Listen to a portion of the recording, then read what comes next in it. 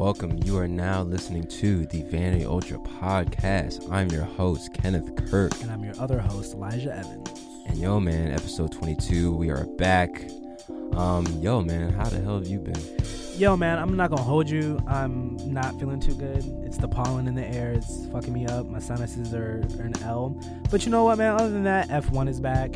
It's springtime. It's beautiful outside. Yeah, man, weather's starting to get nice. I'm saying I got money in my pocket. Hey, Can't complain, man. That's nice. Yeah, man, I've been in the gym like a fucking madman these past few days, bro. Hey, man, you Just gotta get it how you living. Like, you gotta get gym, swole. gym and run. Yeah? You know what I mean? Trying to, I've been on my heavy climbing wave lately. I've been really like I have like a second wind because it's like I was doing it, yeah. and then I got really sick a couple of like last year, Yeah. and then like I fell off, but I'm just now starting to get back like my muscles and my fingers and stuff. So I've been going kind of crazy. Yeah. Yo, you know what's crazy? I was literally just thinking about this the other day, bro. The next time you go climbing, I kind of want to go. We go today. For real? We can go after we're finished here if you want. It's right down. It's not far if you want to go. Maybe not today. Maybe another day. I got you. Maybe another day. Yeah, I got you. But yeah, no, I was thinking about it the other day because It's fun, man. I forgot what I was watching. But you'll probably be really good because you're tall and you're lanky. You got arms that you can reach. See, I rely on strength and core. You can probably just reach the top because you're so tall. Yeah. You'll Damn. probably be good at it. Damn, it's crazy. Yo, have you been copping anything recently? Or? Yes. You did. Before we came in, you talked about how you purchased another pair of loafers. Yeah, I did. I'm not proud of it, but it needed to be done. It had to be done, right? I did it. Yeah. And I'm glad. It's a black and white pair. I have the burgundy and white pair, the blue and cream pair, a brown suede pair, and now I have the black and white pair. So now my loafer count is at 6. That's just loafers. Loafer counts at 6. At Damn. 6. Yeah. It's a problem. It's not a problem. It's like women in handbags. It's the same thing. You know how women love leather handbags? I just love leather loafers, you know? Get them out that box. That's fresh leather scent. Yeah, so like it's beautiful. It's crazy, man. Yo, what you been watching recently? Oh, yeah, dude. Last weekend I saw Tame Impala. Talk about that. Last weekend I saw Tame Impala. Yeah. Not last week, the weekend before? Last weekend. It was definitely last weekend. Tame Impala was I didn't go, of course. Yeah, it was last weekend. Amazing show. Kevin Parker sounds amazing. The band was on point. The lights were crazy. It was great. He like talked. The crowd it was amazing. It was a great show. It was my girlfriend's little sister's first concert, and that was like a really good first concert. But then last weekend I went to go see this movie called X. It's got Kid Cudi in it. Have you heard anything about that? Yo, the A24 joint. Yeah, dude, I haven't seen it yet, but I heard about it. It's fucked up, like in a good way. But it's a horror film. But it's it's insane. It's a crazy. But yeah, it's funny to like see Kid Cudi because it's like all of his other acting roles are kind of like not leading roles, or always like supporting roles, like How to Make It in America and stuff. Like he was like a supporting role, but like he's actually in the movie, like in the movie. And it's a really good movie. I definitely recommend, if you have a strong stomach, like if you're not squeamish about blood and gore and stuff, I would definitely recommend it. It's crazy. Damn. But yeah, man, what I've been watching recently, of course. Top Boy. Oh yes, bruv, I haven't watched it yet. You get me in it. You get me in it. I thought it came out today, which is the 23rd. I didn't realize it. Nah, but bro. see, I saw on Netflix that it said new episodes, but I was just under the impression that it was the second season of. It came out last Friday, bro. It's gas. How many episodes is it? It's 8 episodes. Hour-long episodes? Yeah, like hour long. The way the show was shot is like really good. Yeah. I think the storyline for like this season was really good, very well. Yeah, because that's one of the things about from like the first season to like the second season. It kind of like it was like the first season that all that shit happened, and then the second season he was like in Jamaica the first episode, and it was like, how did he really like? You didn't really know what was going on. Yeah. So I hope that it picks off a little bit better. But I think like for people who watched Top Boy, Summer House kind of had like a. Well, that's what I mean. There was a Summer House, and then there was the new season. Yeah, right. And it didn't really correlate. Got it. Yeah. No, I feel that. Yeah, I definitely feel that. I'm sure the season is amazing. Bro. I love hearing British people talk about peas. It got me back to, like peas. Yeah. Like my food. Yeah, where's like, my food? Where's my food, fam? Like, it's fucking crazy, fam. You get me? Like, you get me in it. Your British accent is getting pretty good, man. It's pretty good, bro. Yeah. Is that what it is when you watch Top Boy? You just get a great British accent? I ain't gonna lie, fam. Like, you ain't gonna lie, bruv. Like, fam, like, when you get me in it, like you get me, like, bro, he's fucking crazy, fam. That's hilarious. Yeah, nah, man, yeah, Top Boy was good. I've been watching, was it Snowfall, like the new season? With it. Can't nah, get with that stuff now. It's pretty good, man. I try, but it's just like I'm gonna be honest. Like I don't like watching shows with black people that are all about crime and drugs. I don't like to watch those. Yo, I need to go see Batman. I was thinking about going today to go see it. Damn, it's like 3 hours long. That's the only thing that's why I haven't gone to see it. I'm sure it's gonna be on HBO like in the next couple of weeks, so that's why I'm not tripping. But like, I want to go see it in theaters, but I also don't want to sit in a theater for like 3 hours. Like I'm good off that. I mean, if it's good, I don't mind it. That's the thing. I heard that it's good, but I heard that like it's not. Like this isn't a wild take, but like I heard that it's just the other week I was at the crib, right, and I watched Dune for the first time. That movie's not that good either. Yeah, and here's the thing: it was long, and I was at the crib, and I fell asleep. You know what I mean? And it's like at the theater, I feel like I'll be more tuned in because I feel like Batman will have a little bit more action to it. Right. You know what I mean? But actually, I don't know because this Batman doesn't seem like we've seen clips of him beating. I haven't seen it, so anyone who's listening to this that has seen it, like obviously, but. It just seems to me like it's less about beating the shit out of people and more about like Detective Batman. That's what it feels like more to me. Like it's less Christian Bale beat the fuck out of you Batman and more like the real Batman who just like is like a detective who beats the shit out of people when he has to. Damn. Yeah. Yeah. Well, I mean, in the news, fashion news and shit, Supreme and North Face leaked out their collab. They did. You see, like they had the big crosses and everything. Shout out, man! They stole that right from my man David. Shout out David Smith. Yeah, shout out David Smith. He had the rescue before North Face did. So don't even do that, Supreme. Shoot, man! And I know, I think it was last night, right? Ralph Lauren had his fall winter. Bro. The thing, I would always tell my girlfriend like, I want to get the only way that like. I want to make it so, like, when we get married, like, Ralph was going to be at our wedding, but he's so fucking old that I don't think that's going to happen. But also, like, he's really old, but he's really still with the shits. Like, he really still got it. Like, he's not, like, you can't say that, like, you can never say Ralph Lauren had a bad show. Never. He's always got it. And it was a really good show. Very, like, kind of like classic Ralph Lauren reminded me of, like, his older stuff. And the fit, of course, was... His fit. Was he wearing Jordans I saw? Bro, he had the 14s on. That's what I thought, dude. Ralph is the god, dude. Hey, man. He's the god. The GOAT. Yeah, dude. The GOAT, man. He's like fucking 90 years old, dude. Just old as shit. Damn. Just looks insane how old he is. Yeah, damn. He looks like Jabba the Hutt, dude. Just insane how old he is. Yo, chill, man. Shout out to Ralph Lauren. Let's speak on my man Ralph, man. You're right.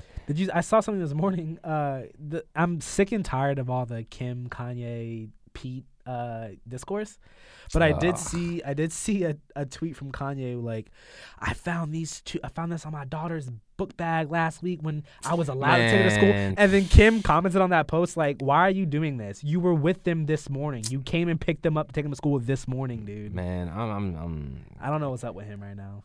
I mean, Kanye, man. I mean, I love you as a creative. I love you as an artist, bro. But bro, you on some bozo shit right now. You on some nut shit right now, bro. I need him to get it together. It's just crazy. Did you watch The Genius? Did you watch that? Yes, bro, and that's what I'm saying. Like, bro, Genius was beautiful. Like, the documentary was really good. I don't want to watch it. And you know what's crazy? I was explaining it to my mom just because I was telling her how I watched it and how I thought it was really good, and she didn't really get like how like, oh, how could you be so like just loved with Kanye, like he's just off tripping, off his rocker now. But it's like, mom, like you gotta realize when they was growing up, like Kanye was a huge influence. In high school, Kanye was everything. Yeah, it was like everything to us, bro. Like just the way we dressed, like exactly. You know what I mean? But you know what's funny? That I watched the first part, and it's so funny how he's like, he moved to New York and he couldn't get a record deal, and he walks in a Rockefeller and he's playing All Falls Down.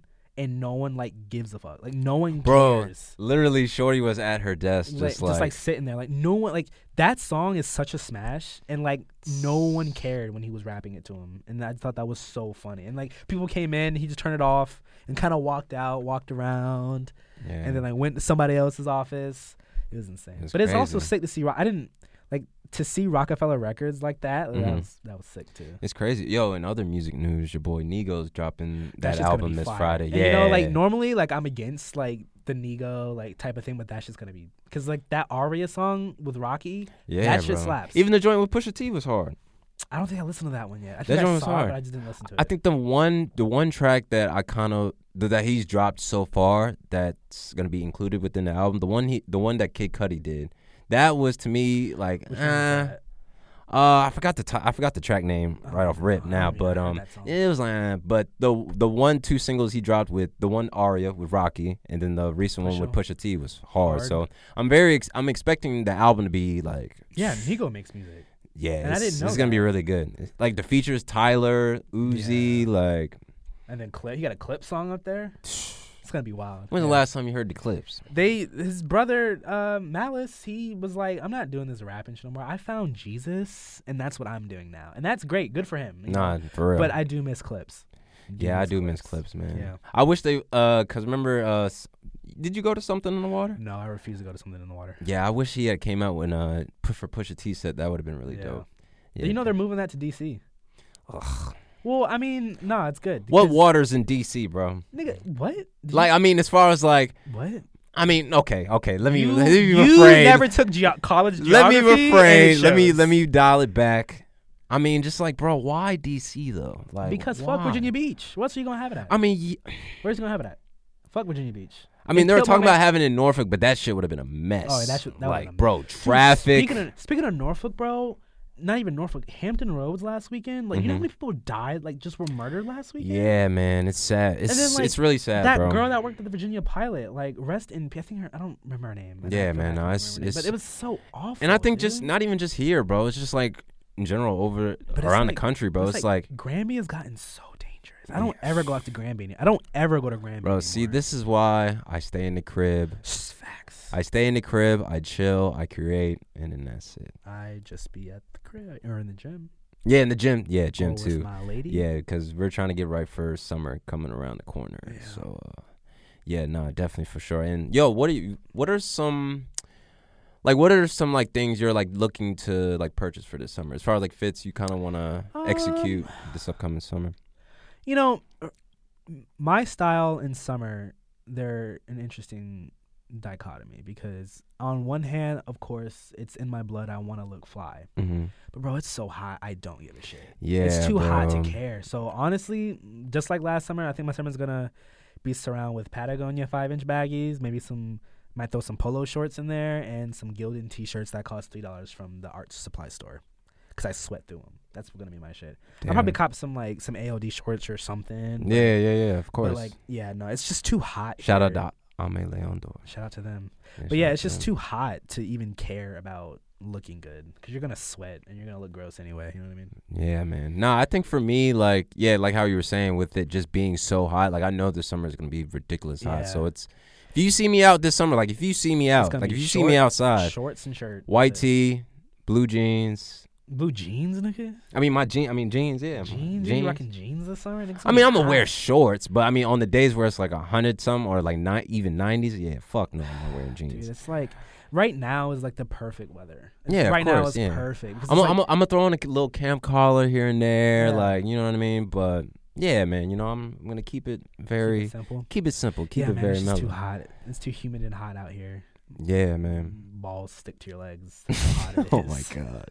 That's how fucking hot it is out here. Yeah, man. Nah, the summer is gonna be. It's gonna be an interesting summer because, like, you know, of course, COVID is not over, but it's starting to kind of. Yeah, It's starting to not be such a big part of our lives anymore. The mandates are getting lifted. Yeah, like, bro, when I went to that concert, no masks. No masks. Oh yeah, no. At all, dude. I was kind of nervous being in there. Yeah, it's just like, yeah.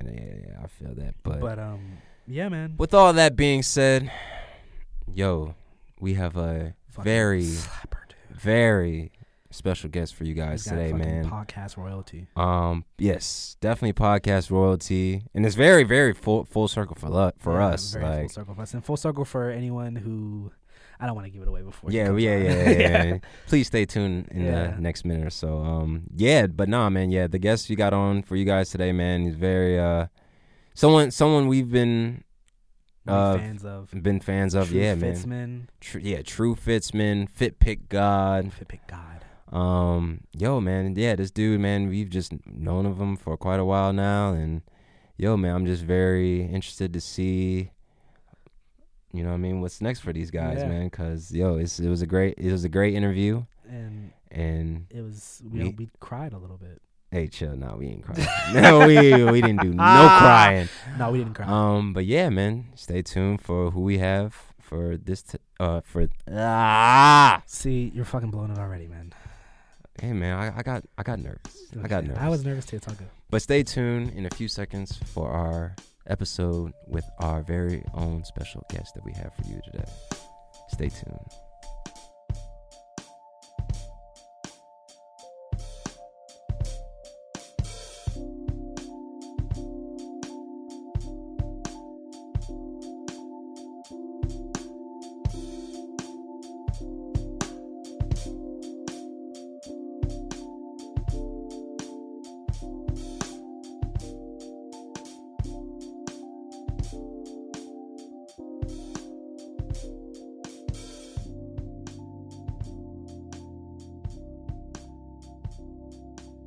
All right, let's get it, man. Welcome. You are now listening to the Vanity Ultra podcast. I'm your host, Kenneth Kirk. And I am Elijah Evans. And yo, man, episode 22. We're back at it again. Yo, man, we got a very special guest with us today, man. Yo, very, very full circle moment for both myself and my co-host here, man. We've been listening to this guy along with his co-host, man, for years. And we've been first became aware of them back in like 2015, I want to say, like yeah 2015. Maybe about that. Yeah, about that. Yo, man, this dude, he's a true Fitsman. Fit pick god. Yeah. This is a really long intro. Hey, we could. Hey, man, this is for you. This is all for you. Bro. All right, I'm sorry, my bad. Yo, I'm a little bummed that it's episode 22 because I want that Jordan app. I should have just punted a week. You should have. I want to be 23. Yeah. But hey guys, how are you? Thank you for having me. Of course. Yeah, of course, man. Of course. Yo, man. So we have Mr. Lawrence Schlossman in the building. In the motherfucking building. Yo, so how we like to start the podcast, man? We like to start off with the origin story, man. Sure. Tell us where you're from, man.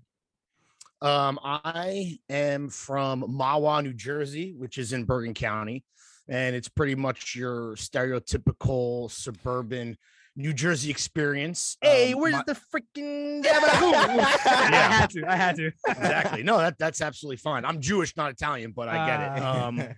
Gotcha. Yeah, more of a bagel guy. But and then you mentioned my co-host James Harris. He likes to shit on me or poke fun at the expense of my upbringing. Him being a Manhattan-born city guy, cool guy, he likes to say that I was born on a cul-de-sac, which is true, which is very much true. But yeah, I mean, I don't know, pretty stereotypical suburban upbringing. Skateboarded, pretended to play music in pop punk bands and played soccer and a variety of shit like that. I don't know how much of like an origin story this isn't. I'm not fucking Spider-Man, I'm just a guy. Yeah, that's pretty much the long and short of it. New Jersey, born and bred. Man. So growing up, man, like what were some of your early interests growing up? Like what were some of your things you were into? Yeah, for sure. Well, definitely, like I said, like music and skateboarding and loving the idea of those things and the culture associated with them, and then being absolutely fucking terrible, like no talent whatsoever. But yeah, I think that both of those very small local scenes, if you could even call them that, kind of, for me were aspirational in a way that, like, from the way that people dressed to like the kind of codes that came with those communities. I don't know, it's just super interesting to me.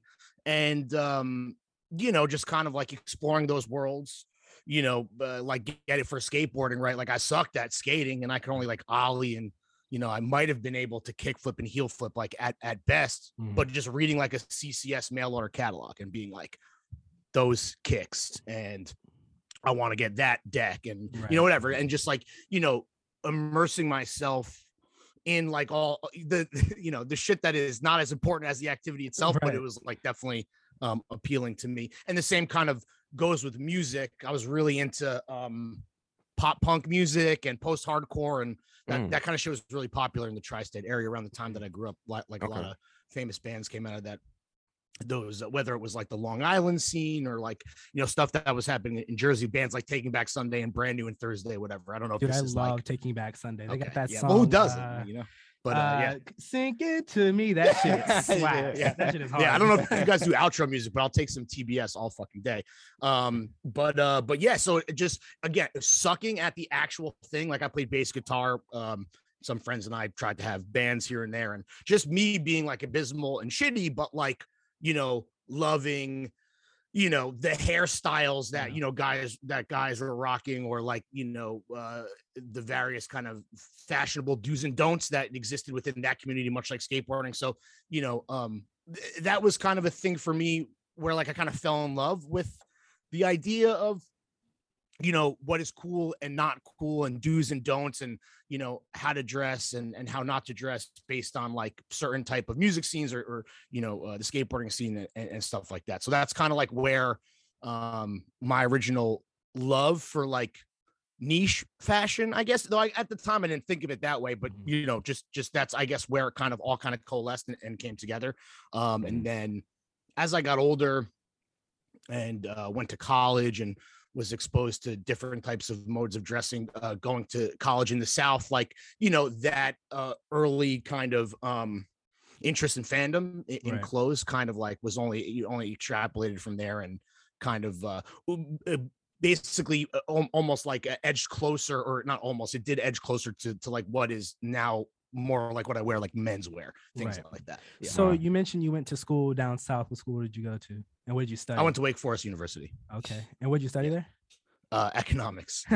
Oh shit. So when you were down there, what kind of guy were you? Were you a frat? Were you any frats? Yeah, I was the vice president of my fraternity, dude, which I'm not like ashamed of at all. Like, no, that's sick. Because like Animal House, like I would love to be in a frat. Like I was in college and I never saw Animal House, and then after college I was like, shit, I wish.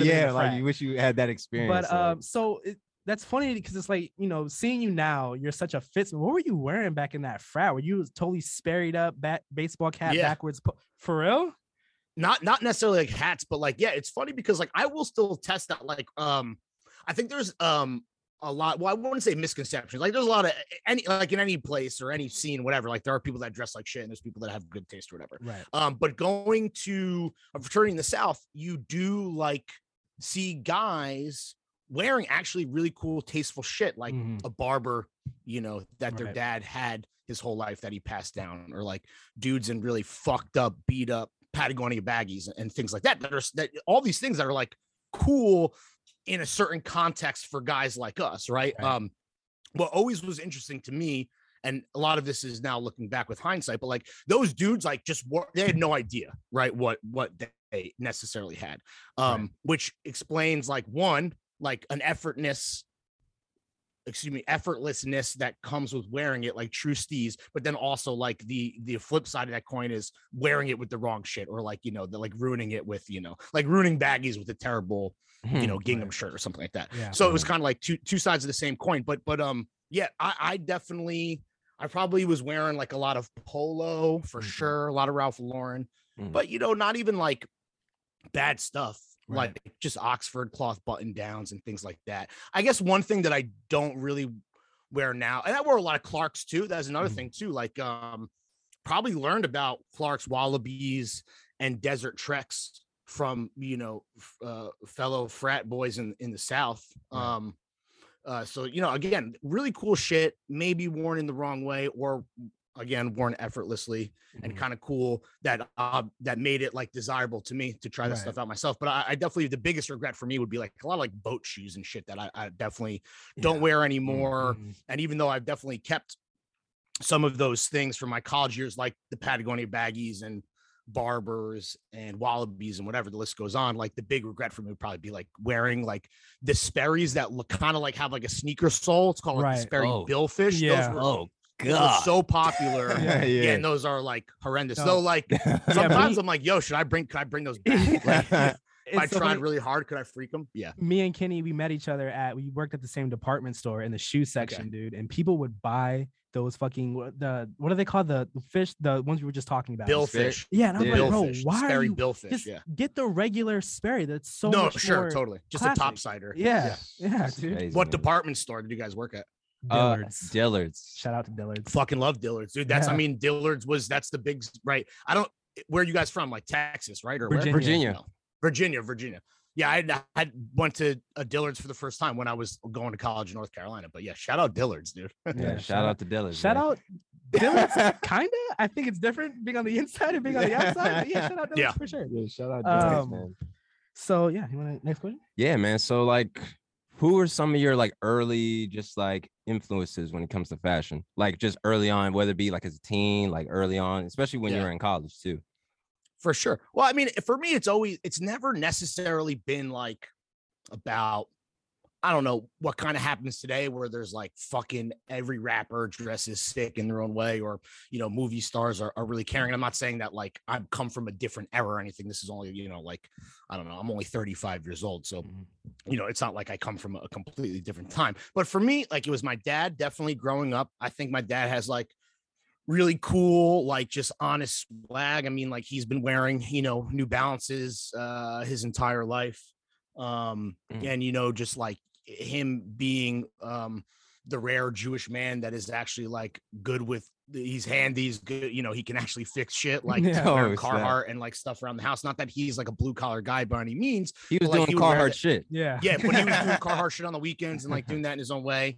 So definitely my pops, shout out Bill. And then just like then like kids that were better at me than skateboarding, and you know were better at me than playing music, and you know older kids in the scenes that I mentioned previously, just like, you know, what was the right type of band tee, what was the right type of skate shoe. And then just like people that I went to college with too, like a lot of those frat guys just wearing things like naturally, and again not even like knowing it.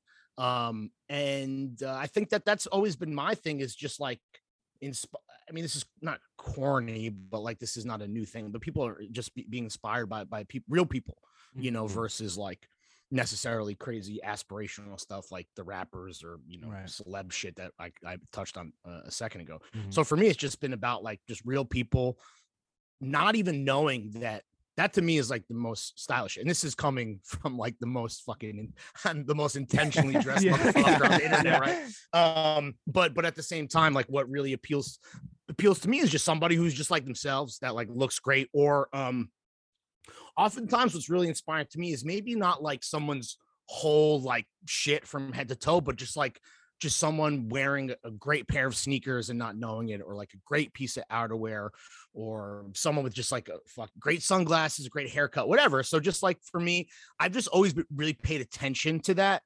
And part of me is like, does that make me a superficial person? But I really do care. And I really love, you know, self-expression through dressing. So regardless of like what my interest was or what kind of community I was trying to be a part of, you know, whether it was me being like a young kid in Jersey or a little bit older in North Carolina, like I've just been really like, really attuned to that kind of stuff, and just like always found things that I appreciate that people were wearing. So that's kind of like what has influenced me. And then now living in Brooklyn and being in Manhattan all the time, like, you know, obviously this shit is on a different level now, where, you know, you see cool shit everywhere, cool people like fucking everywhere, to the point where like, you know, it can definitely be like overwhelming, and you try to not be like too influenced, right? Like you don't want to, you want to still like be yourself. And, you know, for me, it's about like finding elements and like figuring out like what could work with, you know, the person that I am, or the stuff that I already own, or what kind of mood I'm in that day.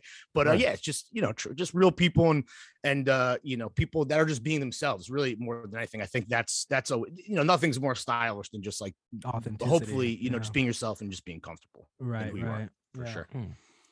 So from New Jersey to Wake Forest, transitioning, when did you first start at Complex? Well, Complex was like my third my third fashion job, generally speaking. Wow. That would have been probably in like, because I worked at a showroom called BPMW, And then after that, I worked at Guilt Group. And then, yes, this would have been, I probably started in like 2012. Mhm. No. Okay. Yeah, 2012. Probably somewhere. I'm really bad with dates. Yeah. So like, if honestly, any I of this shit wouldn't- is wrong and people at home are listening, being like, "What? He's lying. He's Yeah. capping." It's like Capper. I don't- Capper. I couldn't. Yeah, no, Capper. I Capper. would forget- I would forget couldn't. my own birthday. I if my couldn't girlfriend argue didn't with that. celebrate it. Yeah. So speaking of Complex, I think one of the things that me and Kenny both really want to talk about is our introduction to you and James, which is the amazing show Fashion Bros. Fashion, Bros. Bros. Thank you. Dude, Thank it you was guys. so- I'm happy to know that 2 people were watching. Yeah, dude, it was so funny. You got like when you took that chain from Migos and they hemmed you up. Oh yeah. That was classic. Yeah. So what Thank you. was that like you guys' idea, or was somebody else telling you guys are funny? Like, let's do a show with you guys, and you guys kind of took the reins from there? So what I can remember is that, so obviously at that point, that was the second job that James and I had together, originally meeting and working together at that aforementioned showroom, BPMW. But I was, and what's funny is because like while we were friends and we knew each other, like our day-to-day operations at Complex didn't like really overlap, because I was running 4 pins at the time, and then James was working on the Complex Style channel. Classic. So while like there was some communication between these like 2 properties because they were covering the same type of shit, both for Complex, we really didn't necessarily like, we were colleagues, but we didn't like work together or like interface outside of just like, you know, kind of like homie shit in the office. But like, I think our relationship up until that point, because of already knowing each other, because of already being friends, because of having such different personality and taste, like when we would interface in the office, apparently it was you know, must see kind of TV. Yeah. To the point where the editor-in-chief of Complex, Noah Callahan Bever, aka NCB, he, I guess, approached James and I and was like, yo, this dynamic is ridiculous. There's something here. And they were at the time just launching some YouTube shit. Desus and Mero were on Complex's YouTube at the time. Yeah. I think they were just launching Complex News with people like Emily Oberg and Brandon Jenks Jenkins. And this was even like, this is before Hot Ones. This is before like Speedy Mormon, another homie kind of like blew up. But anyway, so they were like, yo, you guys should have some type of program, whatever it was. And I forget how we like concepted Fashion Bros and how it became this kind of like weird variety sketch and then eventual kind of like interview show. But yeah, we were told that like we should do like a screen test and then there might be something there. And I guess I joke that you guys were like, it's nice to know that 2 people watched it. While it never like really popped off and went crazy, I think it was a little like ahead of its time, and definitely too early in Complex's pivot to video, like where they didn't necessarily like understand how to like break through the YouTube algorithm and like, you know, get seen on that platform. I do think like it was entertaining and was really fun. So and funny. I definitely think that it helped James and I, you know, develop a certain like skill set of like chops that you need to like eventually get into doing stuff that whether it's behind a mic or in front of a camera or whatever.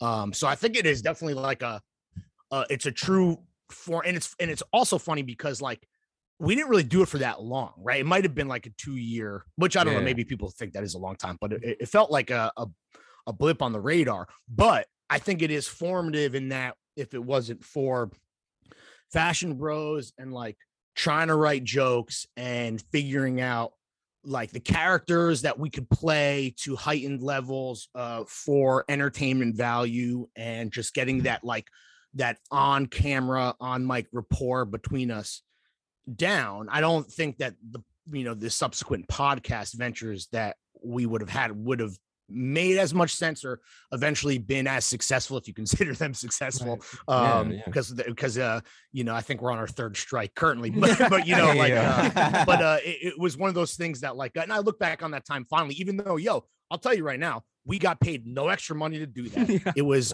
it was extra, and it was a lot of work on top of just the normal workload we had. And I think like the only benefit that we were able to like eke out from Complex's fucking broke ass ever over the course of 2 years was like a little bit of a wardrobe allowance, which we might have used one time before we ultimately decided that it was better to just shelve the show because of the amount of work, because no one was really watching, because of all the other shit we had going on.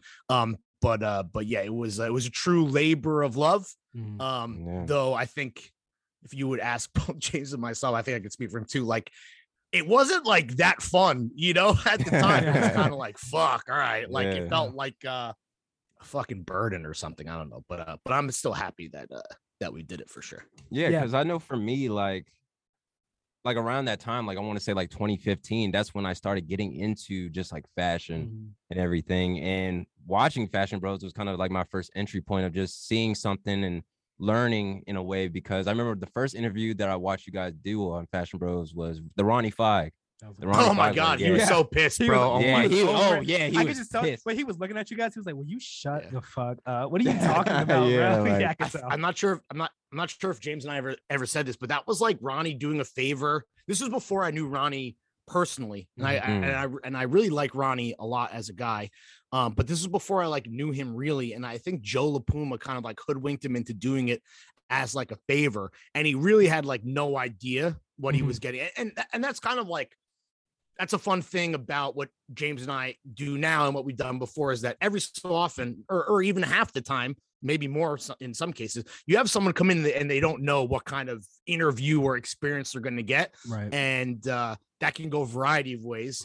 Sometimes it could go well, sometimes it could go poorly. With the Ronnie thing with Fashion Bros, he had no idea what he was getting into, and he was definitely just doing a favor for his homie. And then he just had the worst fucking time ever, which to me, there was like value in that because it's funny to like, it sucks that it sucks that that's been wiped from the internet. But yo, he was like legitimately not just uncomfortable, but like pissed off. Yeah. That was a fun one for sure. Yeah. That was just my little side note about Ronnie. You touched on 4Pins a little bit, and 4Pins classic Twitter page. Thank you. I remember one summer, a buddy of mine got a retweet from 4Pins, and then I like made a joke and got a retweet from 4Pins, and I felt like the shit. You're welcome. That was definitely me pressing that button. So you're welcome. Yeah, dude. Fucking full circle. But yeah, man. Shout out to the Roshi run. Got a lot of jokes off. Shout out to that shoe, man. Yeah, for sure. I feel so bad for that shoe. The real whipping boy. Yeah, I feel so bad for that shoe because it was hot at first. Yo, it was incredible, hot, bro. Like, I like was tracking when the Roche run was like fucking popping off. Like I was like running around the city like trying to track down a pair because there was like not a hotter sneaker in the game, and obviously became this massive butt of a joke, probably because of 4Pins more than anyone else. Yeah, but I still have all those pictures on my Instagram. Like I'm not embarrassed by that. Like, you know, it's about the journey, not the destination, boys. Am I right? So, but yeah, I mean, it's funny to almost look at that as an example of like how fucking fickle motherfuckers can be. And when I say motherfuckers, I'm speaking of myself. Yeah, no, trust me, I know. Yeah, 1 minute it's like, damn, that's fire. Next minute I'm like, bro, I'll never wear that shit. Exactly. Yeah. It's so crazy. But I mean, for you and James, could you guys see yourself doing something like Fashion Bros again, like to an extent of just like it being like televised or something on it, like a YouTube show of sorts? Yeah, I think so. The great thing about like, you know, doing a show for somebody else like Complex or whatever is that like the production is going to be handled. Like, you know, someone's going to build you a set. You're going to have a studio. The equipment is going to be provided, and, you know, you're going to have professionals working on the show, even though like the team behind Fashion Bros was very small and everybody worked super hard. Shout out our director, our homie, Jonathan Lees. But, yeah, I think that I would love to find myself in a situation where there was like another turnkey thing, you know, where James and I could just show up and like, you know, be talent. I mean, that's such a fucking narcissistic thing to say, but like, you know, and it's funny because it's never been easier for people to just do their own thing now, whether like shout out Twitch Anchor, or YouTube, shout out Anchor. Yeah, right. Exactly. Though I will say podcasting is so much easier than doing anything on video in terms of just like obviously getting it set up. But yeah, I mean, I definitely, I think we're good at it. I think that James and I have aspirations for sure beyond podcasting in terms of like, you know, what our fucking beautiful minds could kind of come up with next, whether that's some type of, you know, a variety of different, like, you know, television ideas and pitches, you know, we work on. excuse me, constantly, or if it was just like some kind of, you know, video extension of throwing fits. I think that all of that stuff is on the table, and I would be remiss to be like to poo poo anything and be like, nah, that's behind me, or I'm too old for that. Like, you know, I think that if any kind of situation presented itself where we were like, yo, this seems like it could be fun. Like, well, you won't hate it. I was about to say could be fun, but as long as for me, it's just like, will I not hate this? And then can I make money? And then fuck it, we ball. You know, that's kind of, at least that's kind of like my philosophy and stance. Right. So now I would love to talk about Grailed, everyone's favorite destination for archive Raph Simmons. Of course. So what was your role at Grailed? Like, what did you do there?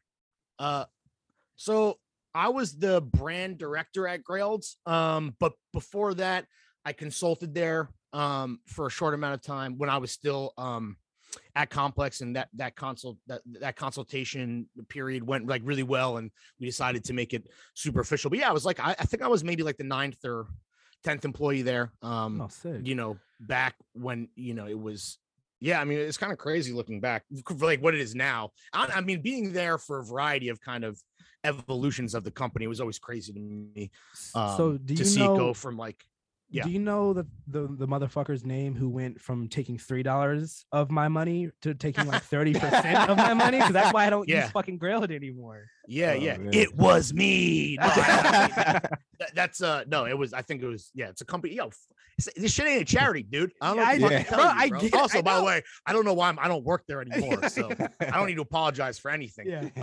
No, but it's just crazy going from like this you know, 9 or 10 guy like boys club in this like super small office on Wooster Street to like moving into like a real office and expanding the team, you know, to then kind of like that last stage right before I left, when it was like, you know, big, you know, kind of cash infusions from, you know, investors and, you know, hundreds of people working there, and, you know, it becoming this kind of monolithic behemoth within the resale space. But yeah, I mean, I was the brand director there the entire time I worked there, which shit might have been like, I don't know, just shy of 6 years or something like that. Wow, man. 5 years, I don't really remember. Again, my memory is terrible. I do know that my equity vested, so it was at least more than 4 years. Right. But yeah, it was. I was brand director there. It was just that was a crazy thing to be on the ground floor, you know, seeing that growth and just witness the explosion of the online resale space too. Like that's a thing that I was thinking about prior to coming on the pod and talking with you guys, where it was like, I remember when I was first consulting and just starting there, and like used clothes for men was like legitimately like a dirty word outside of outside of like a smaller communities on Super Future and Style Forum, like that always kind of, you know, bought and sold to each other. And then obviously like, you know, your average guy, or even like your more like higher level enthusiast that used eBay. Like it was kind of like a weird, I don't want to say gross, but like it was to a lot of people, like a dirty word, right? Like you know, used as it, like it was a pejorative. And then to see where it is now, where it's like fucking billions of dollars, you know, in an industry that like isn't even really that old, you know, right? Or I would say industry like whatever in this secondary market, right? But it's wild. It's just wild to see that whole not just Grailed explode, but that whole world. Yeah, Depop is going off. Yeah, Depop was going off. Yeah, all that shit. It's crazy. So when you were working at the office, like, was there a significant, or was there like a piece that was just like, when you were there, you were just like, damn, like this came through, like.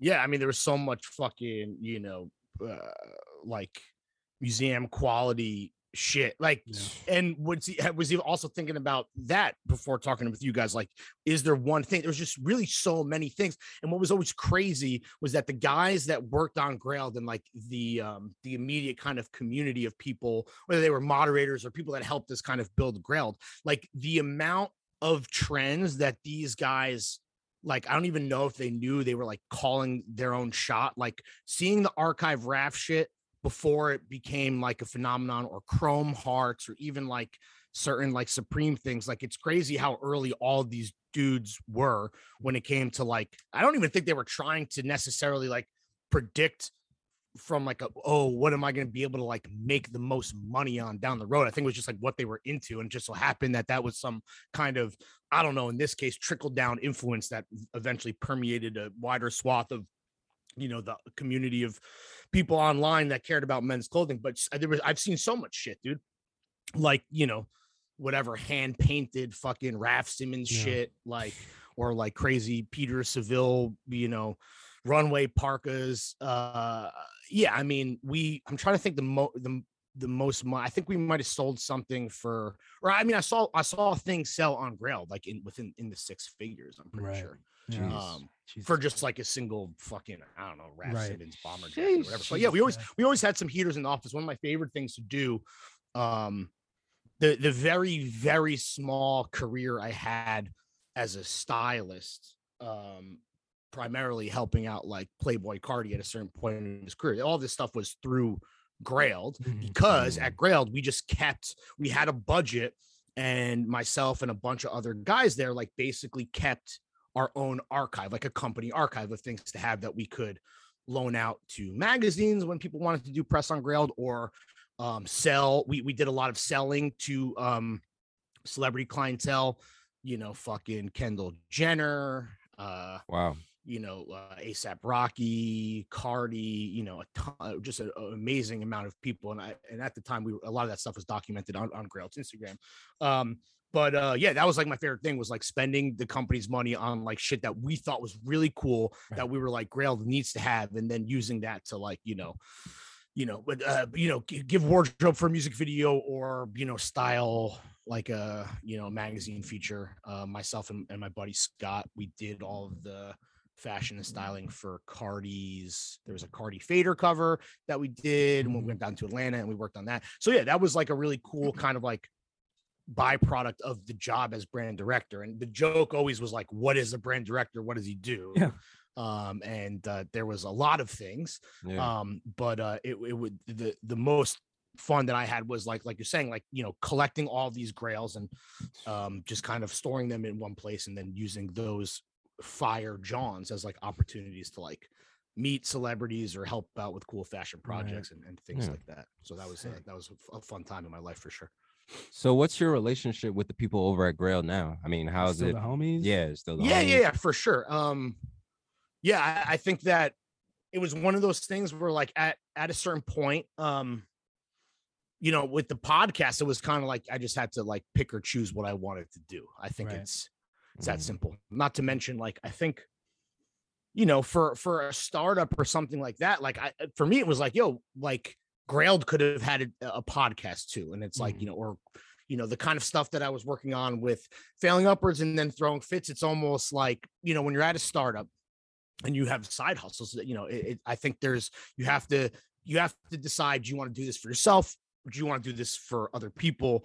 And obviously my relationship with Grailed is great. I consulted for a while after I left officially too, on a bunch of projects. Throwing Fits worked with Grailed on a project, which was really cool as a way to kind of like, you know, have like a nice like full circle moment. So my relationship with Grailed is great. I just think that like at a certain point, you know, you got to decide where you want to put your efforts, right? And there's certain people that want to do it on behalf of somebody else and maybe have like less responsibility and not be the one that ultimately is like holding the bag at the end of the day if things don't go well. And there's another type of person that kind of wants to take a risk and go out on a limb and do something for themselves, and answer to no one, and ultimately either reap the benefits or, like I said, be the one that is responsible and holding the bag. And that's the path that both myself and James took when we left our full-time jobs, myself at Grailed and then James at Def Jam.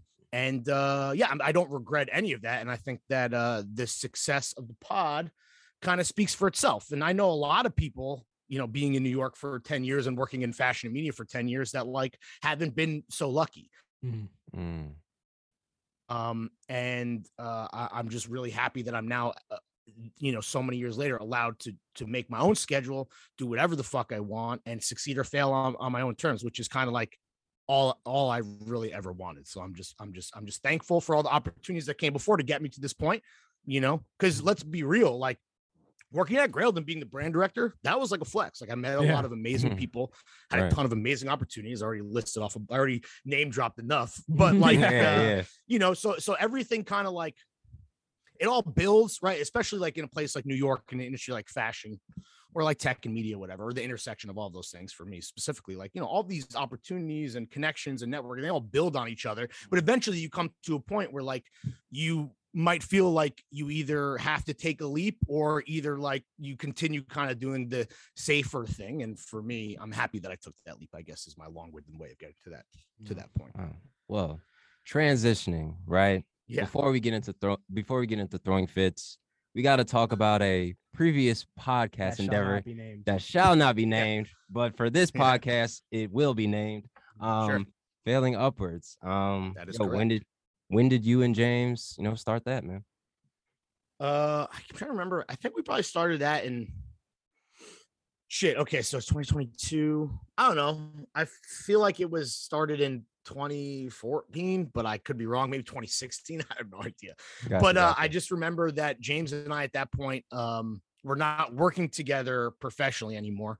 He would have been at Snapchat. I was definitely at Grailed, or he might have even still been at Complex, and eventually he left for Snapchat. But we were looking for an excuse to kind of like hang out and drink beers and chill.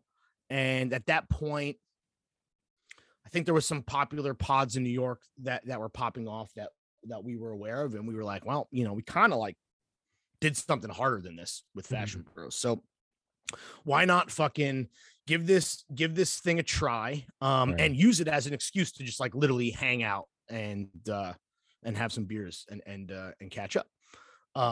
So it was really just like something that simple, and started truly, not as a way to like, oh, like we're gonna fucking blow up, we're gonna fucking make money or anything like that. It was just like it was almost like it was almost like a very like almost like hustler New York mentality thing, where it's like, well, if we're gonna hang out, we might as well create some content. I think that was probably like as kind of like Machiavellian as like our mindset was. But obviously I'm super happy that happened. But those early days, like, we talk about not taking something seriously. Like I think the first episode or the first couple literally is recorded on one mic. We're literally sharing a microphone, which is like the least professional shit of all time. Yo, so sorry to cut you off, but like it's so crazy for us. Literally our first recording ever, we were literally in the backyard of my parents' house in our like screen room, and we were sharing one mic. But like you can hear the birds chirping and shit. You can hear like fans going. Yeah, that's ASMR, dog. Yeah, so it was like that's the Vanity Ultra immersive 360 degree listening experience. Hey man, hey. I didn't even think about something like that. We should do that. We should do that shit. Damn. This is all about spin, bro. Yeah. People want to know what a brand director does. You just spin bullshit all day. That's basically But and then luckily enough, like we brought in like some talented people to help out. Obviously, first and foremost, shout out fucking Jelani Hendricks. But yeah, Jelani Carter, our OG producer, Jay, homie, he fucking helped, professionalize the show. Though I'm almost positive he also was like faking it until he made it to where he said he could like produce a podcast and then was just like figuring it out in real time. A man after my own heart. But yeah, I mean, eventually the show got a little more consistent and got a little bit more structure at a certain point. And this is all just being recorded after hours at Grailed. Wow. But we eventually, I guess, transitioned to being like more of an interview show where we'd have like a guest on, typically just a homie probably from like Complex or just like, that the media fashion world. And then, yeah, I mean, that was basically like we were doing maybe an episode a month or something like that, or maybe there would be 2 episodes a month if we were lucky. But yeah, it was absolutely something that we were doing for fun and weren't taking super seriously. I do think that I think I can speak for James too. We were surprised that the reception was like pretty positive. It wasn't like the listens were going crazy or anything like that, or it wasn't even remotely as professional as it is now. I mean, if you could even use the word professional to describe what we do now, but But yeah, it was kind of just like yeah, like I said, an excuse to hang out and yeah, like a labor of love. It's always funny when James and I like whether it's Fashion Bros or this or anything. It's almost like we're just doing it, you know, in spite of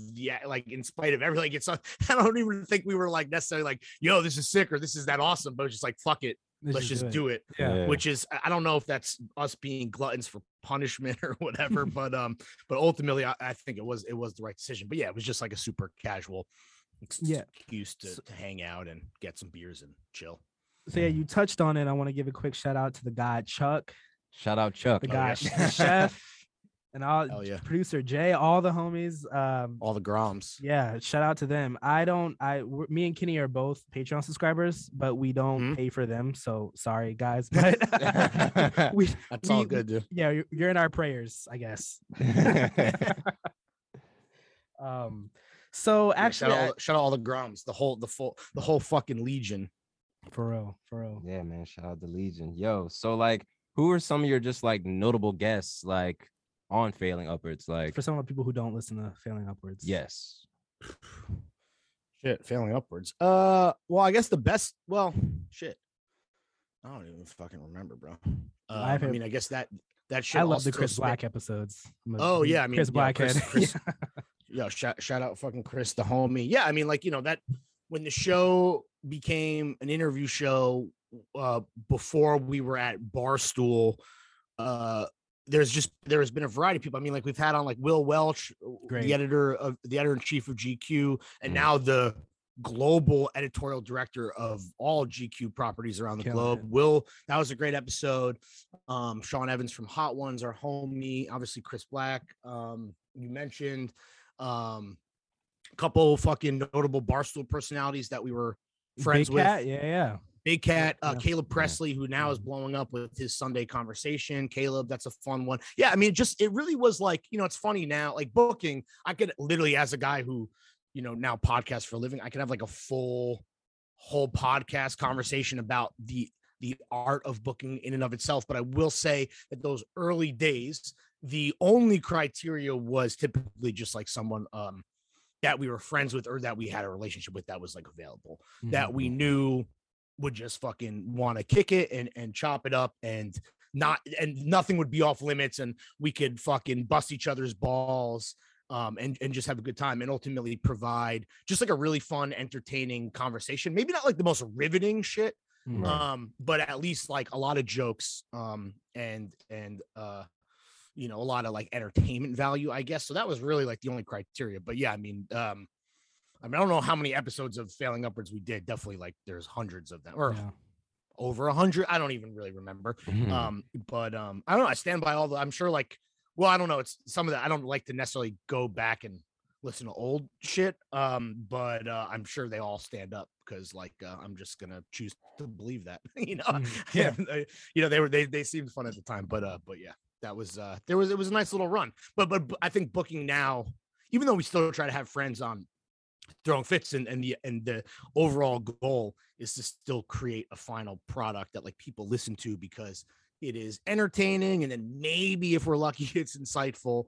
But I think that booking now that like this shit is like a job and more of like I don't want to say like a money making endeavor because I don't want to like you know make it like all official or whatever, like not seem as fun, but like I think that booking is much more of like a front of mind conversation that James and I are having daily, weekly, monthly, because ultimately who you book when your pod gets to a certain size, like the booking is important and ultimately does affect the bottom line. And that's not fun to necessarily like talk about, but like that is the truth of the matter. So I think that the booking is approached a little bit differently now, but back in the day when it was like, I don't know, more fucking pure and off the cuff. And, you know, I don't know. It was, I mean, again, I think all that stuff stands up and speaks for itself. If anyone wants to go back and listen to those old podcasts, they don't put any money in my pocket, but you're free. What you will. I'm not going to stop you. I'm wondering, as me and Kenny are new podcasters, we're talking to a seasoned veteran. Has podcasting become less fun for you now because you make more money doing it and it's more kind of important for you to do a good job at it because it's a lot riding on it? Yeah, it was definitely not less fun, but there's just more responsibility attached to it. I really love it. I mean, like, I'm a fucking talker. I mean, like, I don't even know if you guys have gotten in fucking 5 words edgewise, but yeah, no, it's still super fun, and I wouldn't want to be doing anything else for a living. It's almost too fun where like I find myself like I do probably less than I, like, cause I'm just like, this is all that I want. Right. Like, this is great.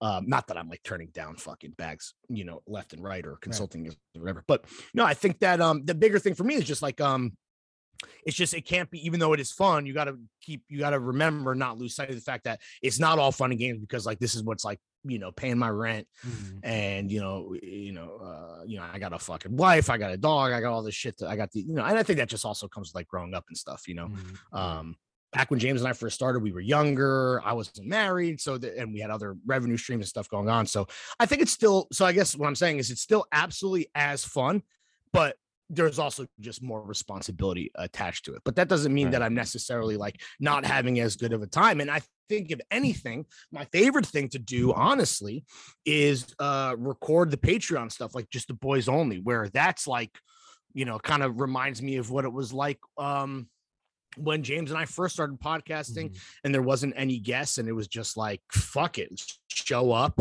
turn the mics on, and let's try to make each other laugh, or have an argument for entertainment's sake, or whatever it is. And that's something that I'm happy that I like. And then, I mean, Patreon is like really the main revenue stream. Like, I don't want to necessarily like, I'm sure that all the economics of podcasting are boring. Well, I mean, I'm sure there's pocket watchers out there that are listening that would love for me to talk about all that stuff. But, the Patreon numbers, which are public, like, that's a lot of money. And that's mainly based on just him and I getting together and, monetizing our friendship, kind of like what we've always done to some degree. Right.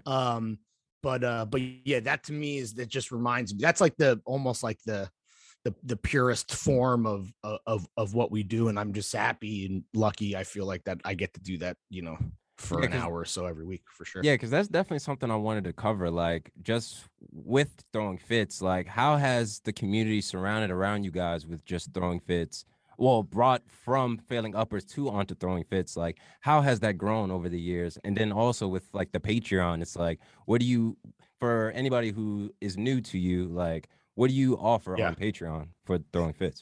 Thursday Dumper. Blast. Yeah. What? Yes. Yeah. When we can be bothered to do our little newsletter, I know people really appreciate that. I guess how have things changed? Well, the podcast was really, okay, everything is relative here, but like when the show was on Barstool Sports, and anyone can say whatever they want about Barstool Sports. Like, I don't, I have no allegiances to them. I don't give a fuck. I basically didn't even when I was working there. But one thing I will say about them is that they're really easy to work with and to let you just do whatever the fuck you want. So we were kind of doing our thing. And even though like we weren't taking it that seriously and we weren't making a ton of money, because of the association with Barstool, like a lot of people listen to that show. And that was a really interesting time where it was almost like, oh shit, like there's a lot of people listening to this thing. We probably should like professionalize this to some degree. So shout out to Barstool. Without them, the show would have never become weekly. We wouldn't have surrounded ourselves with all the talented Groms that we shouted out before. We wouldn't have been probably going as hard on fucking social media, which really builds the audience, for kind of anything that you're doing online, in 2022, if not, even a couple of years ago. Yeah, I mean, the audience, when we left there and under the circumstances that we left, that was tough because a lot of people that listened to the show because of like their loyalty to Barstool were like, yo, fuck you guys. Yeah. You're bad people or whatever the fuck they thought, which is kind of funny to think about. But so yeah, it really felt like, not building something from scratch, but there was a period of time before we had actually launched Throwing Fits where we were like, yo, who knows? Like it kind of, I guess on our worst day during that crazy month between shows, with all the drama that was happening and also not being totally clear on what our own future was going to be. Like, yeah, we had no idea who was going to, follow us right to this next chapter. Even though like us, fucking ourselves and this thing blowing up in our face was like the most on brand thing for James and I based on like our track record. But when we launched the Throwing Fits on Patreon, we were really blown away by the support, like right out the gate. And more than anything, I think that emboldened us and empowered us to eventually like take that leap of faith that I talked about earlier, which was, working on this show full time. So shout out to the community, which has only really just kind of grown stronger. It feels like, every year, or even really every week as new stuff comes out. So shout out to them. Without them, I mean, the show is nothing, right? So that is something that, has to be mentioned, that the community is really everything. And getting to meet kids, or guys, I say kids because I see myself as old, but getting to meet like the audience at, whether it's like the events that we do or them supporting through merch or just Patreon, whatever, that's always like fucking amazing, and it always blows me away. And it's really like the best part of the job, is getting to interact with the community, because that's like love that you can't like buy. Like that's something that like, there's people out there that fucking make way more money than me, or way more successful based on a variety of other metrics. But like that love that you get from like the community, like that's something that is, you can't put a dollar amount on that. That's like that's really truly invaluable. But in terms of, what people can gain, or what they could expect from us on Patreon, I don't know. We do a bonus episode basically every week, where James and I, I don't know. I'm trying to think of what it is. It's kind of like professional wrestling to some degree, where there's like storylines that exist within the show, and that stuff is covered. Or like, some zeitgeisty stuff that's happening. Me, I love to like talk about fucking Kanye and shit like that. Yeah. So typically, if he's up to some bozo behavior, that's gonna get addressed, or kind of what's happening in the men's fashion space at the end of the day. That is ultimately what James and I care about. And then hopefully there's gonna be some laughs sprinkled in between all of these things. But that's basically what the main value prop is if you fucking love throwing fits and you want more throwing fits, you can pay for more throwing fits. Yeah, I can't wait to listen to the ass pizza after on the way home today. Right. And you're right. And there's little like bonus stuff, but there's like little bonus content with the guests. And like you mentioned before, there's a newsletter of product recommendations that comes out every so often. And, there's little things here or there on Patreon, but yeah, I mean, it is basically a way where if you love the show, you can get more of the show, it's there. It just costs $5. Facts. Or 10 or 24, is it? 15, 10, 20, 5, 10, 20. Yeah, $20. Just you can then you can run around and tell people that you're close personal friends with us, and you're not wrong. So when it comes to like, you guys do a lot of collabs with a lot of different brands, which I want to say, like, the loafers were amazing. The cardigan was amazing. Thank you. Shout out Checks Downtown, and shout out Blackstock. Yes, sir. For sure. And shout out DM as well. Those boots were insane. Yeah. A little bit out of my price. Thank you. Couldn't afford them, but I loved them. They were great. Well, they're made in Italy, so you get what you pay for. Exactly. So when it comes to doing those types of collabs, how does that work? Because I know like you and James' style is very, very different. But you guys were able, like for the loafers, for instance, you guys were able to come together and make a loafer that fits both of you guys' styles. So how does that collab process go? Are you kind of like, I want to do this, and James is like, nah, that's whack? Or is it just kind of like you guys are on the same page always? It's definitely a process. I don't think we're ever necessarily, well, I don't know. I think that, because I was going to say we're never on the same page right out the gate. I mean, sometimes we are. Usually the way we would be on the same page is like when we're working on product with any brand, we usually know like what we want that thing to be. Just like the general, like we want to do a mohair cardigan, or we want to do a loafer, or, to continue, with the examples given before, or like we want to do some type of water resistant rain boot or something like that. Right. As far as where it goes from there, I think it is a lot of kind of back and forth and compromising and people making their case. I think that my favorite part of our little New Yorker profile that came out when the pod was pretty new, so this is probably like 2 years ago, the writer got to witness some of the boot kind of R&D that was happening with DMA at a meeting. And while I would be lying if I said that wasn't like hammed up, because we knew there was a fly on the wall and that it might make it into the piece, I think that is kind of like a accurate, if not a little bit exaggerated example of what it is like when we collaborate, which is, yeah, I mean, like, strong opinions from both of us with like you said, Elijah, two different fucking styles, and guys that take that shit very seriously. So yeah, there is a lot of negotiating that happens, not just between like the brand and Throwing Fits, but within Throwing Fits itself. And I'm really proud of everything that we worked on. And I love a product that comes out that people love, that is successful. And I know the little bit of me that's in it and the little bit of James, but ultimately, maintaining that kind of united front that is Throwing Fits. We don't work with any brands we don't fuck with. Mm-hmm. And we don't put out any products that we wouldn't wear ourselves, whether it's a fucking mesh short or a high level boot that's made in Italy or whatever. Like, right.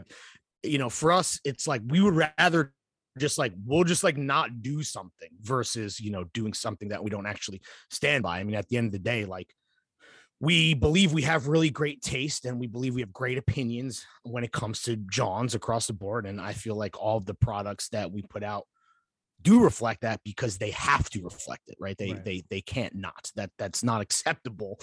That's the brand director and me talking, yeah. But like James would agree, like we will never be those guys. We don't ever put out anything for the sake of putting something out or for the sake of just making money. Like, we don't have to. We can make right. money with other things, or find other ways to keep the audience engaged or find other narratives. So yeah, I'm just really proud of all that stuff. And that's one of the most fun things about the job, besides just like getting together with James again to fucking, put out hopefully an entertaining conversation for the patrons every week. But working on the products, I mean, like, that's, I had a little clothing line with two buddies of mine back in the day. Yeah, exactly. Shout out Run of the Mill. RIP, dead bitch. And I just, at the end of the day, like, I love clothes, guys, right? Like, I think that's the thing that, you would unite the three of us, or anyone listening to this, or anyone who's in the throw gang. It's like a true love of clothes. So the ability to be able to have the chance to be able, the opportunity, because of Throwing Fits, to work with fucking brands that we love and respect on like really cool shit that like we want to wear. That's awesome. So that to me is always like something that I try not to take for granted at all. Well, I try not to take a lot of things for granted, but that's definitely one of them. And yeah, it's just talk about one of the perks. Like, that's something that outside of making clothes with my friends John and Jeremy with Run of the Mill, that's something that throughout my career, like, I always really wanted to do. And I had little opportunities here and there, and I've consulted with a lot of brands when it comes to product, but like, to really be able to like put, to stamp like the Throwing Fits logo in the sole of a shoe, or, have a collab tag with like, and to really like get to have carte blanche on product. That's something that, like, at the end of the day is always just really, I just find it's so enjoyable for me, just as like a Johns enthusiast. So that's something hopefully we can always, that will always be a part of what Throwing Fits does, and will always be kind of like, something that we can offer that is a little bit different than what other, podcasts or, shows do, for sure. Right. So I want to talk about what you guys did last year. You guys hosted a live show. Talk about, well, how was that experience doing that? And then also talk about the few pop-ups you guys done. Like, for example, the pop-up you guys did at Drake's. Talk about that. Yeah, sure. Well, I hate performing live. Like, I've done this before to some degree. It was fun as fuck. All right, it's so fun to interact with the community and like spend time with them. And for me, it's like, and it's not like I have like stage fright or whatever. It's just like, I don't know. There's just something about the live show. It's just a lot of fucking pressure, and it is exhilarating. Like, I will say, of everything that we do that gives us the opportunity to get like positive feedback from the audience, or the listeners, or the potential or customers, whatever fucking, depending on whether it's a product release or, a great interview we do, or, on the show or whatever. But there is nothing like that was like being on stage for that live show. And I've done like live stuff before. I've done like speaking engagements, and James and I had done like live shows in different capacities, like in the past with guests or whatever. But like being on stage at the Bell House in Brooklyn, and like, I don't know, just like throwing a joke out there, and like having like the whole place like erupt in laughter. Like, I get why people, Do it, you know, pursue their dreams of stand-up or whatever. Like nothing feels like that. Like that's crazy. It is truly absolutely electric. And as much as I can say that, I could also say that, like, I don't really want to do that. It's like a lot of fucking pressure. You know, the amount of, and listen, for anyone listening who went to this thing and maybe was like, well, the live show was like, okay, it wasn't amazing. Like I will say, despite that, James and I put a lot of work into, you know, what we had prepared. We didn't want to just go on stage and fucking wing it. And we didn't necessarily want to just take the podcast from, you know, your preferred podcast feed and just put it on the stage.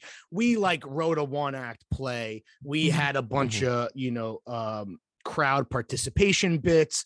We did this live presentation. Like we just wanted to make it feel more like a variety show, more kind of like what we used to do with Fashion Bros. And it took a lot of work, and we belabored over that for quite some time. And it was a lot. It felt like a lot of pressure, and it was nerve-wracking. And while the results were great, and I'm super happy with it, and everyone there at least lied, at the very least had enough decorum to lie to our faces and say it was a great time. That's not something that I necessarily, me personally, just me, Lawrence, not speaking on behalf of James or Throwing Fits. I don't know if I'm the kind of guy that wants to like take that on the road. With that said, I love fucking hosting shit. I love throwing parties. That's a different kind of thing. Like I'm a fucking ham. I love to schmooze it up. I love to meet fucking everyone in the community. Do I necessarily want to like do that or kick that process off by being on stage for an hour?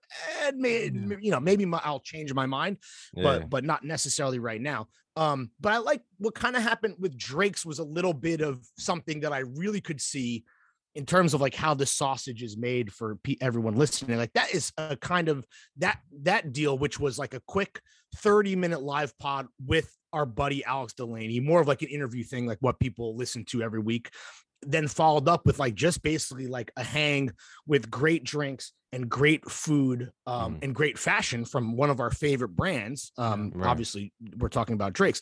I would love to kind of, if I could replicate that, or we could replicate that on the road, whether it's at third-party retailers, like at great stores, the best store, like the best menswear store in every city, or just with like a one particular brand themselves. That's something that, as much as like, you know, I'm not trying to be like a full road dog. Again, like I'm married, you know, I want to be at home. I want to, you know, I'm not just going to like hit the road, you know, on some rock star shit. James obviously might, you know, in terms of what he's looking for. But I think that's something that's a little bit more my speed. Again, just speaking on behalf of Lawrence, but yeah, I mean, any opportunity to like bring, you know, good people and good food and good drink and good fashion together, like those are all the only things I care about, basically. Like when I really break down like what I'm into, that's basically every box is being checked. So being the vessel through which we can, like, you know, facilitate a really great hang with all that stuff, like, you know, that's something that I think there is absolutely in the cards for TF, especially now that like the world is open again and people are just fucking like, you know, hungry as fuck to like do cool shit and just see cool stuff and meet cool people. Like I would love to facilitate all that stuff. So I think that while the live show happened and was successful and we made a bunch of money that we were able to donate to a really good cause, I just don't know if that's necessarily what like I want to do personally moving forward. But there's this other version of it which is like, you know, some compromised situation that hopefully we have more of these you know, kind of link ups or gatherings or whatever you want to call them in the near future, especially this spring and summer as the weather kind of, you know, gets better and you know, people are looking for shit to do. Yeah, because I was just about to say, me and my co-host here, we missed the first one. Yeah, we missed the first one. Dude. We're coming to the next one. Dude. The next barbecue, best. Oh, hell yeah, dude, for sure. We will be in attendance. We'll be there. Shorts. Yeah, 5-inch the baggies. social event, the social event of the season, gentlemen. For sure, dude. That's I don't want to give too much away because we're kind of in the process of playing this now, but yeah, I think that there absolutely is going to be a big budget TF barbecue sequel. Hopefully pegged to some other really fucking cool shit, hopefully happening sometime later this summer. So, you know, what are big things coming? That's what big things coming. Something like that. Yeah. So, yeah. So what's next with Throwing Fits? What do you guys? You mentioned you got some things in the work coming. So anything that we can divulge now? I'm trying to think of what I can say. We're working on a gigantic project, maybe our biggest undertaking yet in terms of a product release. That I don't want to say too much because it's a bit too early. Right. But it's an opportunity that was afforded to Throwing Fits that is kind of like, I don't know, I think it really is bigger than anything that we've done in the past. And it's taken a very long time to put together. But I'm really excited. And I think that for anyone listening that is a fan of the Throwing Fits taste level and the kind of Throwing Fits universe of brands and kind of the way that James and I, like you guys mentioned, have different personal styles, but ultimately kind of like can come together and can create cool product. I think these people are going to be really excited and really hyped for something that James and I are currently working on right now. But besides that, we got some new shorts just coming out at the end of this month. I don't know when this podcast comes out. I'm assuming like what, next week or something? Yeah. Next week. Yeah. So we're dropping some neon mesh shorts. Samples. Yeah. Oh yeah. Yeah. Smoking on that neon pack. Exactly. The Nickelodeon pack is dropping. Yeah. I think it's either March. I think it's March 30th. So that'll be really fun and cool. Those are fucking sick. I'm trying to think. We have a huge fucking dream guest that's lined up that I don't know what I can or can't say, but it's going to be, I think it's one of these guys that, well, there you go. It's a guy. I'll say that, but it's a guy that James and I love and are massive fans of, that I think the entire audience is as well. And fingers crossed that it is going to happen. It seems extremely likely. And it's someone we've been chasing down for years. And it looks like we're finally going to make it happen. And I'm really fucking excited, and I will tell you guys who it is when we are officially off the record. Okay, but that'll be really fucking sick, and hopefully that will be out I don't know, maybe like next month or something. So we still got to do it, right? But I'm really excited for that. And then just more of the same. I mean, like, again, I think one thing that Throwing Fits is more than anything is I really think there's a consistency there. So, just really good pods, hopefully every week. Whether it's on Patreon or whether it's the free shit, but yeah, just kind of continuing to do what we do best, which is talk shit for a living. So yeah, that's kind of all the shit that's kind of, I know I teased a lot of stuff and I'm sure it's like annoying to a lot of the listeners, but I've said as much as I can say, but hopefully you guys can keep it fucking locked, and all this stuff that I just kind of alluded to will come to fruition shortly. Yeah. All right, so we'll get you out of here soon. We've been talking for a little while, but I have some advice. I would love to hear from you. Constructive criticism. Yes, almost. So like you, I'm not single. I've been dating my lady for a while now, and she does not understand this whole John's life, and so I'm wondering how can I start breaking she's not gonna listen to this, but I just bought a new pair of loafers that she doesn't know about, and she's gonna be pissed. Okay. So how do you break it to your wife when you buy something you probably shouldn't have bought? Or do you even tell her? You just you want some advice from me? I thought you were gonna give me advice. No, I need advice from you. Yeah. Well, you definitely just okay. Well, I mean, obviously lie till you die for sure. I mean, I'll never be honest, never tell the truth. Never do that. That's the worst thing. You should just be like, yo, babe, like, honestly, you could kill two birds with one stone. Just be like, yo, I know you probably thought the fucking podcast is bullshit, but here you go. This shit is blowing up. And I just got my first fucking free pair of loafers on Flow Team. Just fucking, you just lie about everything. Lie about the successfulness of your fucking side project, and then lie about the money that you weren't supposed to spend. There you go. Sick. That's what I would do. That would be my recommendation for sure. Again, two birds, one lie, Yeah, for sure. That's sick. So actually, how has your lovely wife, Jenna, right? Correct. That's her name. I don't want to. How has she affected your John copying? Are you a little bit more frugal, or has anything changed? Well, actually, here's the thing, right? I am one of the best perks, and I'm sure anyone who listens to the show is well aware of what I'm about to say. But I get so much free stuff, right? Like I still buy a lot of. Actually, I don't buy a lot of stuff. I buy very specific stuff, but for the most part, I do have a lot of people offering to give me free stuff a couple times a week, right? And not everything is, I don't want to even say good, just for me, right? Just speaking purely personally, right? So what my wife helped me, and not because like I really didn't have a choice, but at a certain point she's like, there's just too much fucking shit. You have to start learning how to say no to people and not being so worried about hurting their feelings. Now, obviously, I don't want to hurt anyone's feelings. And I will say that sometimes when I turn people down, they like freak out. It actually reminds me of, there's like a certain type of guy that like, tries to get like, it's the guy who's like, oh, what's up, baby? Like, let me get your number. And she's like, no, actually, like, I'm not interested. And the guy goes, well, fuck you. You're a whore anyway. Like a really bad fucking incel ass guy. There are certain people that like are buttering me up and offering me free stuff. And then I graciously pass and they fucking unload on me, which is never great. But my wife forced me to learn how to graciously say no in a way that hopefully doesn't get that aforementioned reaction and has someone just understands, because it just, we're in my office right now. There's a whole rack there of shit. There's all this stuff behind me. So, Pete, are those some Ouijans? Are those some Ouijans? There's all stuff on the floor. No Ouijans in this house, bro.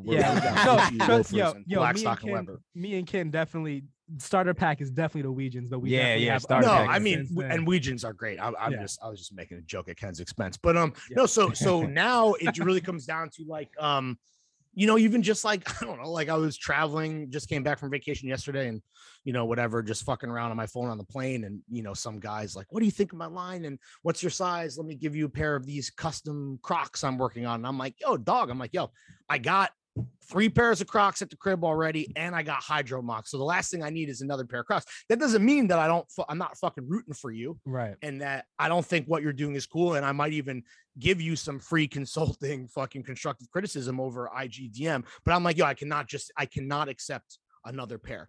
So that's really, again, another long story short from fucking long-winded Larry over here. But my wife basically, she was like, yo, you have to learn how to say no to people. You can't just get everything just so that you don't look like a bad guy, and then just basically have our apartment be overrun with stuff. So that's probably like the that would be the thing that she has definitely taught me, how to effectively Heisman some flow that I don't want. Shit.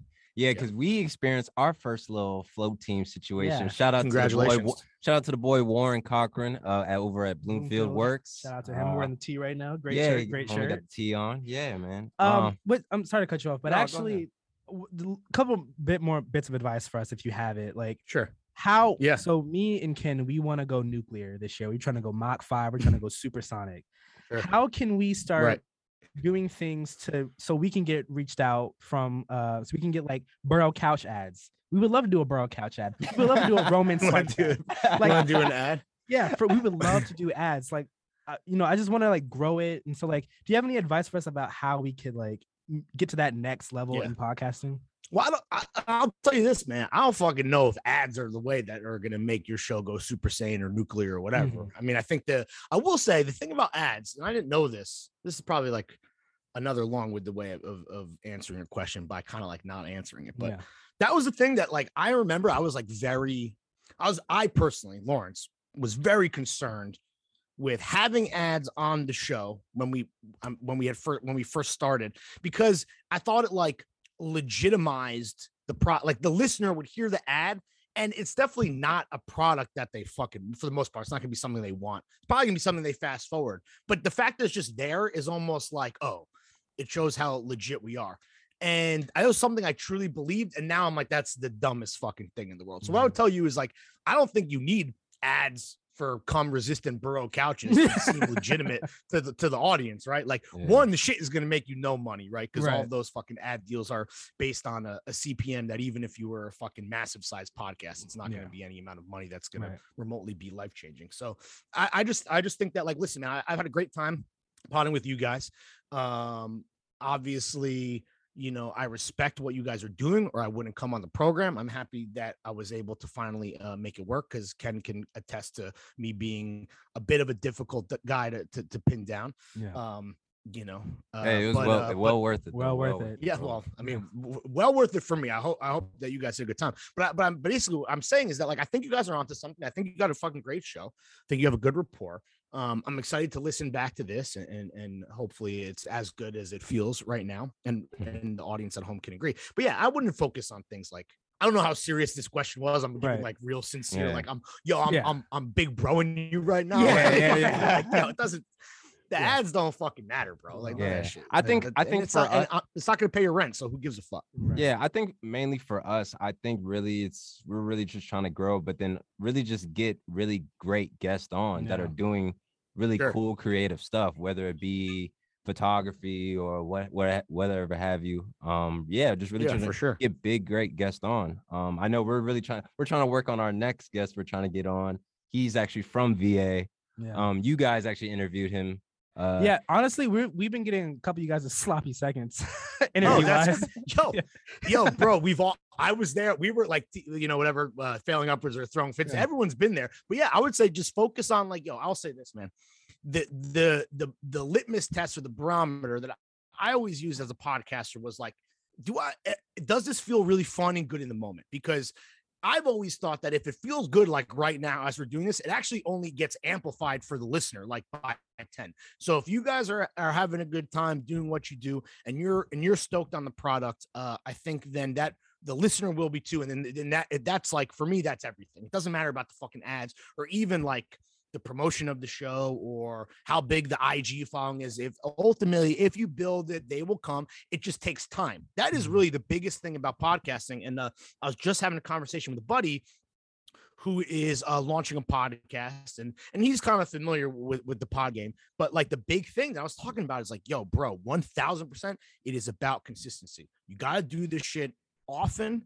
And you hopefully can do it. You should be doing it well, but that's really the thing, is just like, the show from my perspective, our show never took off until we were like, we are doing this at least once a week. If we have to take a break off, like we're keeping that time to a minimum, and that really for me is everything. Cause then you're creating that kind of snowball effect, and, enough people have time to kill and want and listen to podcasts when they commute or when they work out or when they're fucking taking a stroll. So, there is an audience out there, and you just gotta do it. And you just gotta do it as often as you possibly can. And again, hopefully at a high level, and then things will work out, assuming it's good. Now, if you suck at podcasting, you can do it every fucking day. It's going to still suck. So there's also that. I don't think you guys have that problem. All right, thank you, man. That means a lot. Yeah, man. Pleasure. So before we let you go, man, I have one final last question to ask you. Go off, Kenny. Where do you see yourself and also the podcast Throwing Fits within the next few years? Yeah. Okay. I think, dude, I'm very much like a creature of habit. I don't necessarily think I'm going to be in much of a different place, right? For me personally, like I'm very content. I am very grateful. I'm very thankful for like where I'm at. I hope, honestly, bro, if you were like, you could be in the same spot, relatively speaking, I'm comfortable. Like I have no complaints. I'm very lucky in that regard. And the big thing for me is never taking that for granted. With that said, I think that James and I are working on some bigger things, big things coming up, but we're working, but there really are a couple projects, mainly in the television space, that we have been working on for a while, with really great people who believe in us and we believe in them. And I would love for one of those things to hit. I have no idea if they will or they won't. This is not the first time that James and I have gone down this road. We've been there before. It's a nut that we will continue to try and crack, because I think that's kind of like the next kind of frontier. Like, I'm not going to ever pretend that I'm some like crazy ambitious hustle and grind guy. Like I'm not. Like literally I'm very content. With that said, like I think we have some good ideas that exist in like that. I don't know if it's like you want to say it's a higher level than podcasting, but like I don't know. I watch a lot of TV. I love TV. I'd love to be able to get into that space and do something unique and different, and also make some more money, you know, off of whatever those ideas are. But that's the main thing. And then I really think that this big project I also alluded to before, that's in the fashion space, I think is going to be, that'll be a really cool career milestone in terms of like fashion. So hopefully that all really comes together. And it's on a great track right now, and I'm excited for that. So I just hope that like goes off without a hitch. And yeah, hopefully, I mean, my thing is this, bro, I don't know if I can podcast till I'm fucking 40 years old, right? Like I'm 35 right now. I mean, I enjoy it, but like, I don't know if it's going to hit the same if it's like two actual fucking middle-aged guys, you know, fucking yelling at you through your AirPods every week. So I don't know. I'd like for, you know, some bigger things that we're working on to hit so that I could like, not like retire early. I'm kind of already retired, if I'm being completely frank. You know, I work like fucking 6 hours a week at most, but which is like less. I just got a lot of time on my hands. But no, I just you know, hopefully we can be ambitious and successful in the TV space, like I feel like we can be, and then just grateful to be on the show, guys. That's all. I'm just happy to be here. Thank you, man. Yo, it was a true pleasure having you on, man. And like I said at the beginning, man, it's a full circle moment for both of us. Yeah, man. Very pleasure was all mine, fellas. We like literally 2 years ago, we were listening to Throwing Fits sometimes on our lunch breaks, sometimes like while we're at work, bro. One AirPod in the ear, like you know what I mean. So but yeah, no, it was sick. Thank you guys for the love and support and for thinking of me. And also I will say, like, it's nice to be able to not that there's like, and I've talked about this before, but not that there's like a difference between like Larry and Lawrence, but it's nice to just come on a podcast and get to be Lawrence and not have to be like Larry. You know what I'm saying? So I appreciate the opportunity. And I also think a lot of hopefully the listeners got some value out of this. You know? A lot of people know you from the pod. A lot of people don't know like your upbringing, where you came from, and all that. So I was really excited to talk to you about that, because I didn't know about that kind of stuff. You know? Yeah, for sure. Well, happy you guys, to share, fellas, for sure. Well, you guys, this was the Vanity Ultra podcast, episode 22, and we're signing off. Do I get to plug? Do I have to get the plug? Oh yeah! Oh shit! Oh yeah! We almost forgot. Fuck. All right. I was waiting. No, man. Plug your shit. You can follow me on Instagram and Twitter. I'm at Sartorially Inc. You can follow the podcast on Twitter and Instagram. That's Throwing Fits. Yeah, I think we have Throwing Fits. And then patreon.com/throwingfits if you want to pay for more content. Thank you guys for the opportunity to plug my shit before cutting me off again. My bad. Yeah, thank you so much. It's all good. I'm fucking with you. Yo, man, it's a pleasure having you on. Thank you guys for tuning in. Mm-hmm. You know, you can follow us on the Vanity Ultra page. You can follow myself at KDK_Ultra. You can also follow my co-host at fuck. Come on. It's I'm like not on Instagram, so it's like Sir Marcellus for my actual one, and then there's my little mood boards, Marcellus Studios, so you can follow me there. All right, you heard it here first. This is the Vanity Ultra podcast, episode 22. Signing out. All right, you guys have a good one.